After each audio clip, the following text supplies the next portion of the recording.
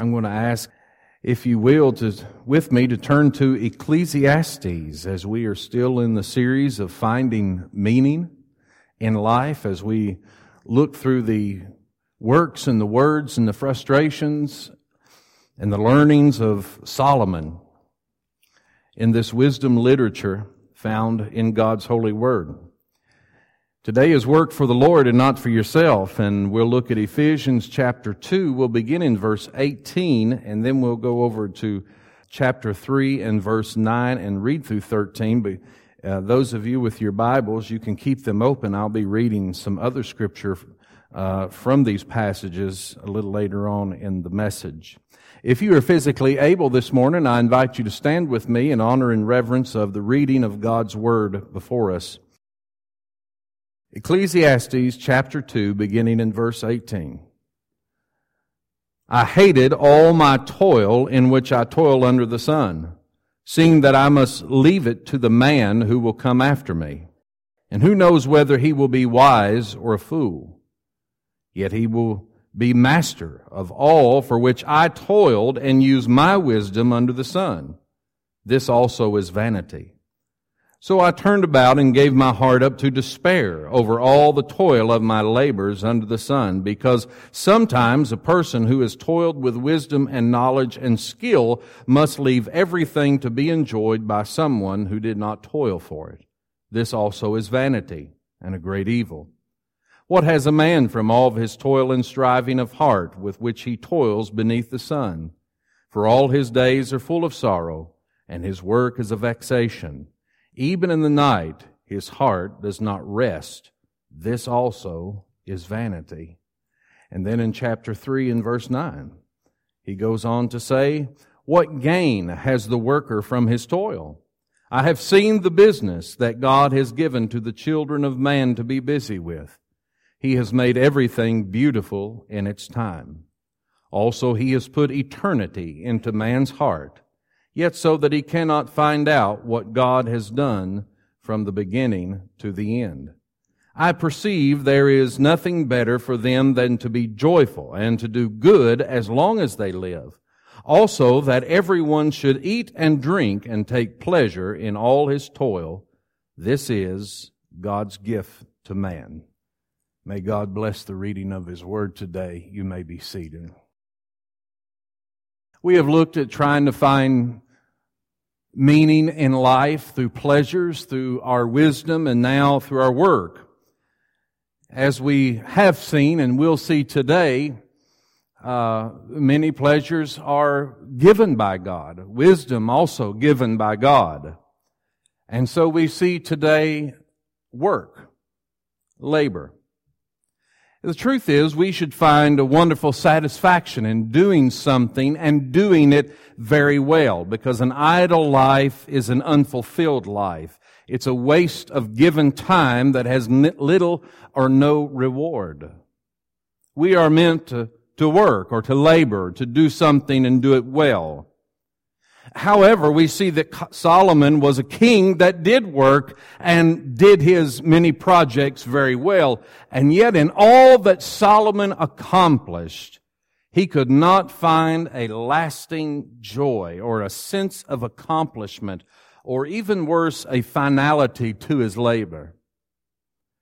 I thought this week that though his people under his watch care as king, and the people of other nations, kings and queens, were in awe of the great and mighty King Solomon, and all that he had done, and all that he had accomplished, all that he had gathered, all that he had built.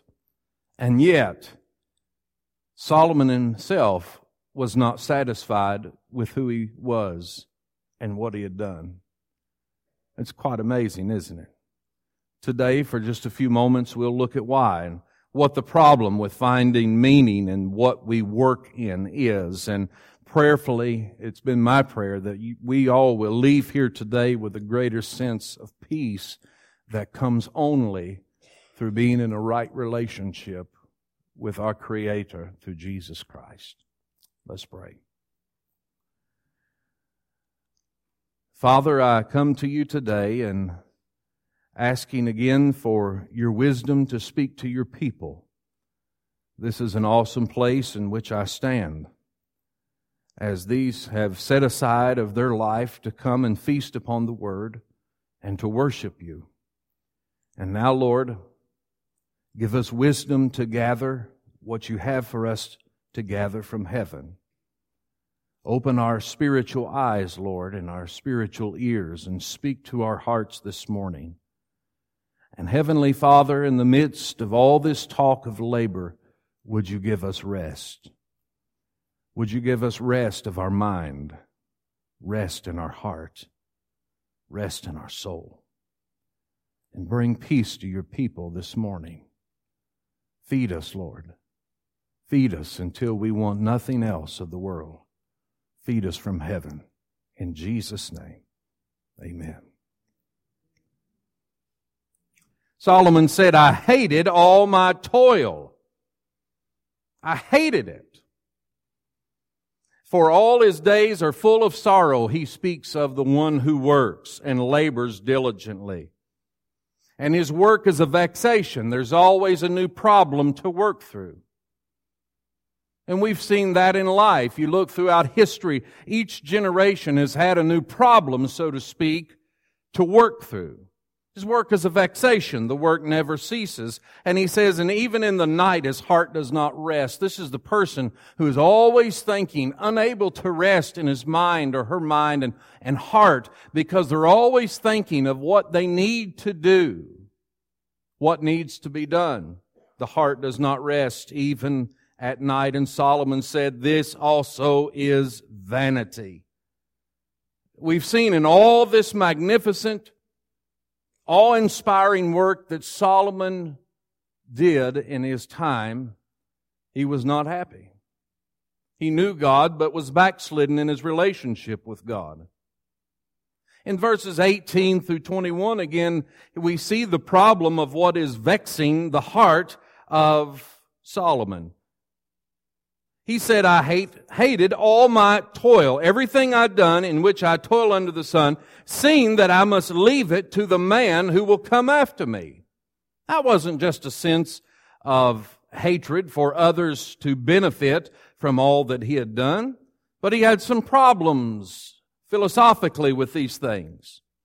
The person who would come after him, if he was a wise king, then he would simply have his thing to do. He might take what Solomon did and build on it, but if he's wise, he's going to have his projects, and he's going to do his thing, so to speak, what he's good at, and he's going to lead in the way that he sees fit to lead. If he's a foolish king, on the other hand, he will waste what Solomon had done. He would lose it all. Either way, Solomon's saying, here I am working diligently every day to build a kingdom, and it's going to fade away. It's not going to be remembered. If it's a wise king, he's going to do his thing. If it's a foolish king, he's going to waste it away and lose it. Either way, what I'm doing diligently every day will not be remembered for very long. By the way, Solomon's fear came to pass. Solomon cracked the door to idolatry in Jerusalem by allowing his many wives to build pagan temples for worship, but his son would swing the door wide open, allowing idol worship there in the holy city of Jerusalem. A civil war would break out among the nation of Israel, and they would split into the northern kingdom and the southern kingdom. And this once powerful people of God were now divided. That is exactly what happened. And not only that, we see that Solomon's great temple that was once filled with the Shekinah glory of God was taken captive. It was broken down. It was destroyed by the enemies of God's people. And so much of Solomon's treasures were taken away into idolatrous lands. What a wasted masterpiece. There was a father who wanted to leave his daughter something. She was a young girl, and he was a painter by trade, and so he decided that he would paint a portrait that she could keep all of her life. And not only would he paint her as a small child as she was at the time, but he would express how he thought God would bless her life. And so he painted illustrations of her teenage years and her adult years of family and home. And he worked many months on this masterpiece, a family masterpiece for his daughter. He completed it after many months, and he brought his small daughter in to see it. She was too young to appreciate it at that time. And then the painter, with all of his paints out, turned his back to do some other work for a moment, and the little girl took the paintbrush and began to destroy the masterpiece that he had worked so diligently to express the beauty of how he thought God would bless her life. This is exactly what happened to Solomon, and it's exactly, really, in some ways, what happens to us. And all we labor and work for, it's either a stepping stone for someone or a trash can for others.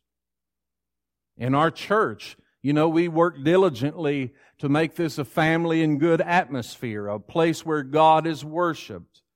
Make it built upon biblical foundations and not our own foundations. But the truth is, in 50, 100 years, we can't determine what the next people will do. We can do our best to give them a firm foundation to build upon.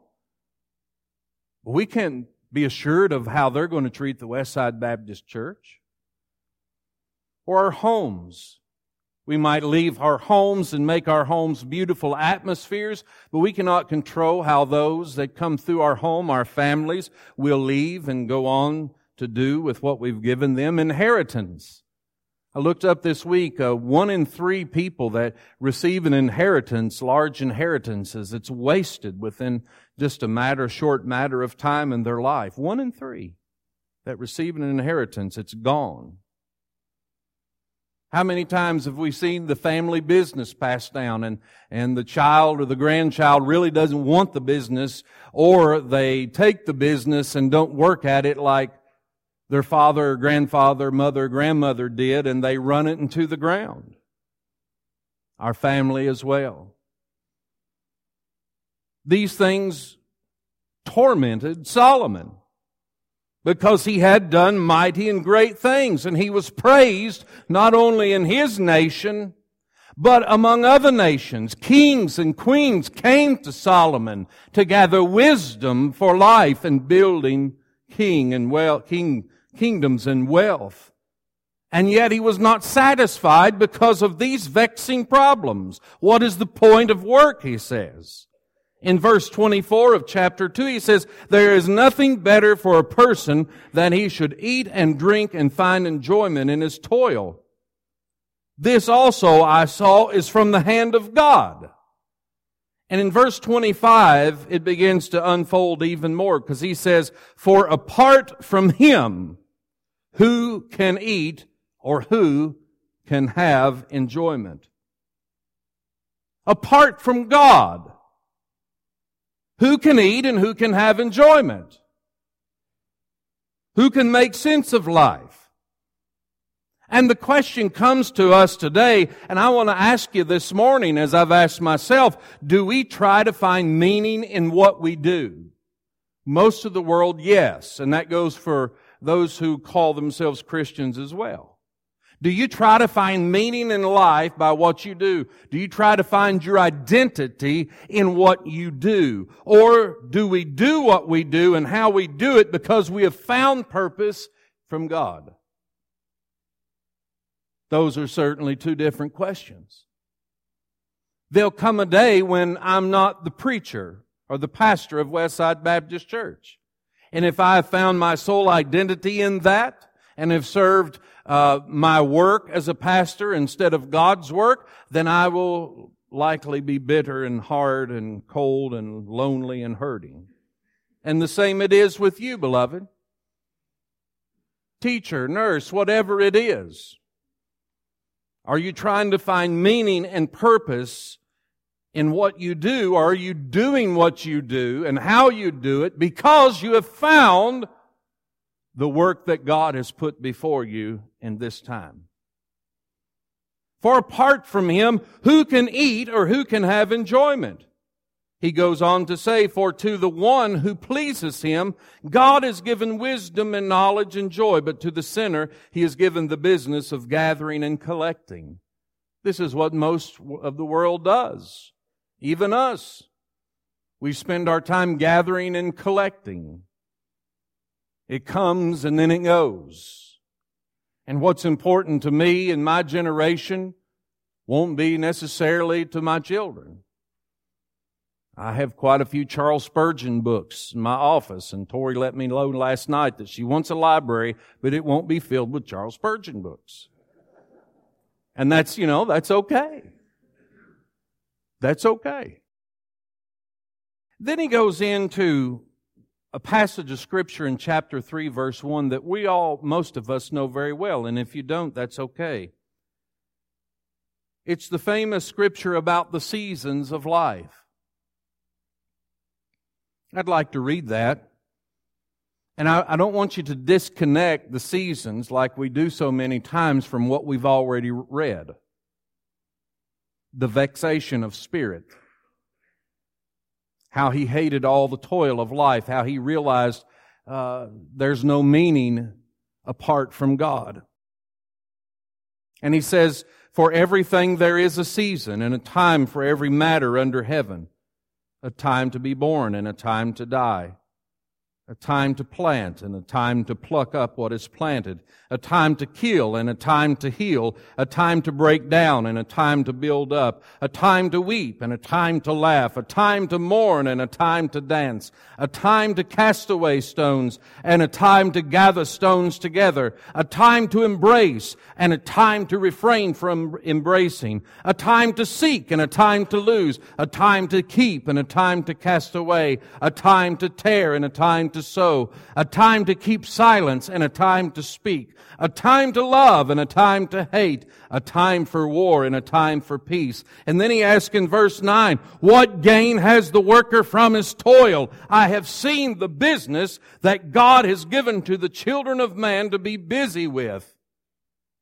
We hear this scripture of Ecclesiastes chapter 3 verses 1 through 8. We read it at weddings and we read it at funerals. We've even heard it in beautiful songs with pretty music behind it, with a great orator reading the scripture. We speak of this in very sacred and solemn times, very sweet times, let me put it that way. But when you put this in the context in which it's laid, I don't know if Solomon meant this verse as sweetly as we read it many times. He's frustrated. And he's realizing there are different seasons that he can't control. And no matter if he wants peace, somebody else wants war. If he wants love, somebody else wants hate. If he wants to weep, somebody else wants to laugh. Whatever he plants, someone else is going to pluck it up. I believe there was much more frustration in this and yet freeing at the same time for Solomon. Very many mixed emotions in this passage of Scripture. And if we'll be honest, we will say the same thing. Because we too have planted and someone has plucked it up. We too have needed to weep and someone else was laughing. We too wanted to dance, but someone else was mourning. We too wanted to cast away, but someone wanted to keep. We too have wanted to keep silence, but someone else spoke. We wanted to love, but someone else wanted to hate. We wanted peace, but someone else wanted war. And they even took our labors in their season. And he asks the question again in verse 9, with all this knowledge, what gain has the worker from his toil? He said, I've seen the business that God has given to the children of man to be busy with. And then he says in verse 11, He has made everything beautiful in its time. Everything beautiful in its time. What Solomon is saying here through Ecclesiastes chapter 2, and then as we get into verse 3 of the seasons, that God has orchestrated these seasons or these appointed times for us to live in. And He has given this work. And we see all of these seasons in our life. One season we're laughing, the next we're weeping. One season we're gathering, the next season we're casting away. One season we're seeking, the next season we're losing. Doesn't this describe all of our life? And if you're young and you haven't seen all of these, if God blesses you with years, you will see all of these seasons in your life.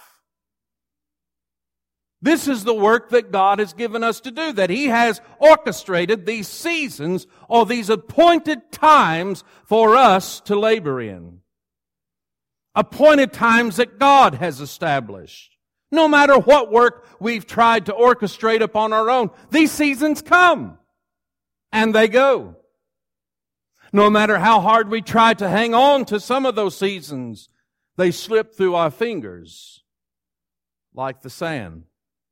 God has established there, and God has put us here for these appointed times. What does that mean? That means I cannot reconstruct the past. I cannot reconstruct the past. You can learn from the past. You cannot rewrite it. You cannot reconstruct it. And I'll say that's what many are trying to do today. And it's not helping matters any. Even by bad things that happened in the past. There's no sense in trying to rewrite it. It happened. It's there. We learn from it. And we grow in it. I cannot rewrite the past. You cannot rewrite the past. You can't reconstruct it. And nor can you determine the future. And we looked at that last week with His wisdom. It bothered Him. No matter what I do, no matter how much wisdom I have, the same thing can be experienced by the foolish person, and I can't determine exactly what's going to happen in the future. No matter how much wisdom I share, I'm still going to die like the foolish man, and we'll be buried together. We cannot rewrite the past. We cannot determine the future of how someone is going to act or behave with what we've worked so hard to leave them. We can't determine that. All that we can do is be present today. I don't mean just present with your backside in the pews. I mean be present where your feet are. All we can do is be present today and labor in the appointed time that God has put before us. If it is a season to weep, then let us weep with each other. If it's a season to dance, forgive me, Baptists, I don't dance, but dance with each other. If it's a season to build up, let's build up together. God's appointed that time. Sometimes it's a season to pluck up what has been planted. And we've got to be present and labor with the work that God has given us to do in our appointed time. Or else we'll find no joy and lasting significance and meaning and purpose in this life apart from the appointed time that God has put before us. The pillar that holds these passages together is also found in verse 11. As he said, also He has put eternity into man's heart. That's really the understanding to why we cannot find satisfaction, lasting satisfaction in what we do. It's because we were made for eternity. And we know deep down, no matter how pretty we make our landscape, it's not going to stay that way. No matter how beautiful we make the church or our lives appear to others, it won't last that way. Nothing in this world lasts, and the earth is fading away. We were made for eternity. And that's why apart from God, we never find true satisfaction in the labor that we do when we try to do it for us. You know, one day, I thought this week, I'm in my 15th year, and I pray for the Lord's blessing to be with you as long as I can, as health and life allows. But one day, years from now, I'll just be another name on a wall or in a piece of history. Nobody will know me really other than just a name. They might read of a couple of things we did or something. And just a name on, even if I'm lucky, on a little plaque out there. Oh, someone might faintly say, oh, my dad knew him or my grandfather knew him. But other than that, they won't know me. And they won't know what we've done this Sunday. What's happened very sacred and beautiful, even in this house this morning, of Bible study and fellowship and love and handshaking and worship and study of the Word. They won't know about this Sunday most likely in 50, 100 years from now. And you know what? That's okay. This is our appointed time. And they'll have their appointed times to walk in as well. They'll have their seasons. And I want to say this. It's okay if they don't know me or remember me, as long as the name of Jesus Christ goes forward. Let my name be forgotten, but let the name of Jesus be magnified. It'll be the same with you as well. And what we are doing today will either be a stepping stone for someone to legitimately step on the foundations we've laid and build and do their own thing, so to speak, in their appointed time that God has given them, or they might just waste it and tear it down. But I'm not held responsible for the past. I can't change it or rewrite it. I can only learn from it. And I'm not fully responsible for the future because I can't determine that and control that. But God does hold us responsible for how we live in this appointed time. Brother Vernon, that's all we have to worry about is what we do right now. God's got everything else. God's got even this in His hands. In verse 12 through 14, He said, I perceive that there is nothing better for them than to be joyful and to do good as long as they live, so that everyone should eat and drink and take pleasure in his toil. This is God's gift to man. I perceive that whatever God does endures forever. Do you believe that? Say amen. Nothing can be added to it. I can't add anything to what God's doing or has done. And also I can't take away from it. I can't add to it and I can't take away from what God has done and is doing. Now, for some of us here today, this could be the most disturbing news that you've heard. Well, it was to Solomon too. That you can kill yourself at your job and try to find your worth and identity among coworkers and to be praised. But one day you're going to die and they're probably not going to erect a statue. They should, Uncle Stevie, but they're probably not. And if you're lucky, you'll be a name on a wall somewhere or maybe in a picture that will be remembered for a few years, and then as more years go by, they'll move the picture to the back hallway because nobody knows you anymore. And then in even many more years, as time goes on, the picture will be taken down and put in some back closet somewhere. That's going to be with all of us most likely. And even if God does appoint someone to have a statue made of them, and it might be visited greatly in the first few years and in the first decade, but then as time goes on, fewer and fewer people make the trip because they don't know and they don't appreciate, and they're doing their own thing, even the wise people, and others don't care. This could be the most disturbing news to you, or it could be the most freeing news to your soul today. To think, all I'm responsible for is this time. God's put me here for a purpose for now. He got humanity through the past, the good and the bad and the ugly, and He's got the future, and He's put me here now to use me in this appointed time And that's all I have to worry about. I can't determine what someone's going to do with my labor that I leave behind or anything else that I leave behind. I can't determine that. That can be destroying to your ego or it can be freeing to your soul. It's all in what you do with it. This season that we're in, what do we do with that truth?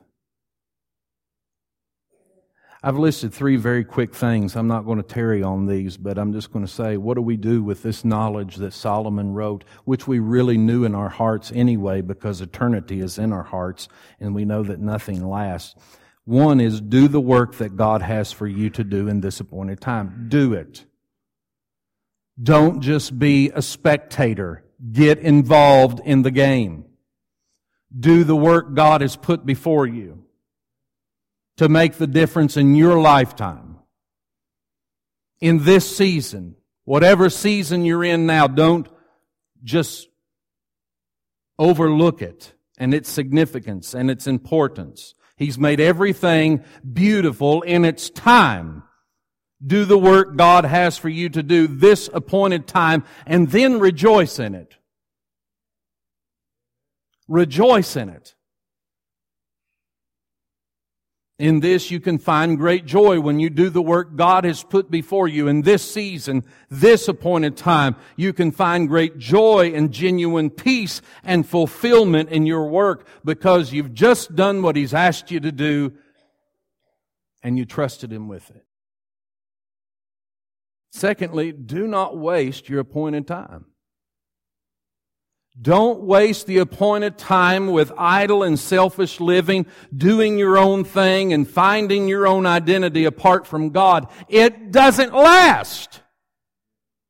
Don't waste this time, even this morning, this very hour. Don't waste it upon what you think life should have been like for you and what you want it to be, and just selfish living and idle. Don't waste this appointed time God's blessed us with this morning.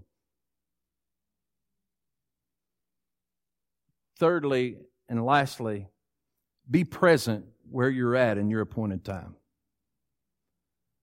I read a statistic the other day, and I would say, and I'm not one that just believes all statistics. I'm dumb, but I'm smart enough to know they can be manipulated very well. But it said humans spend 47% of their time thinking about the past. I would say that's probably pretty correct. Could be even more for some of us.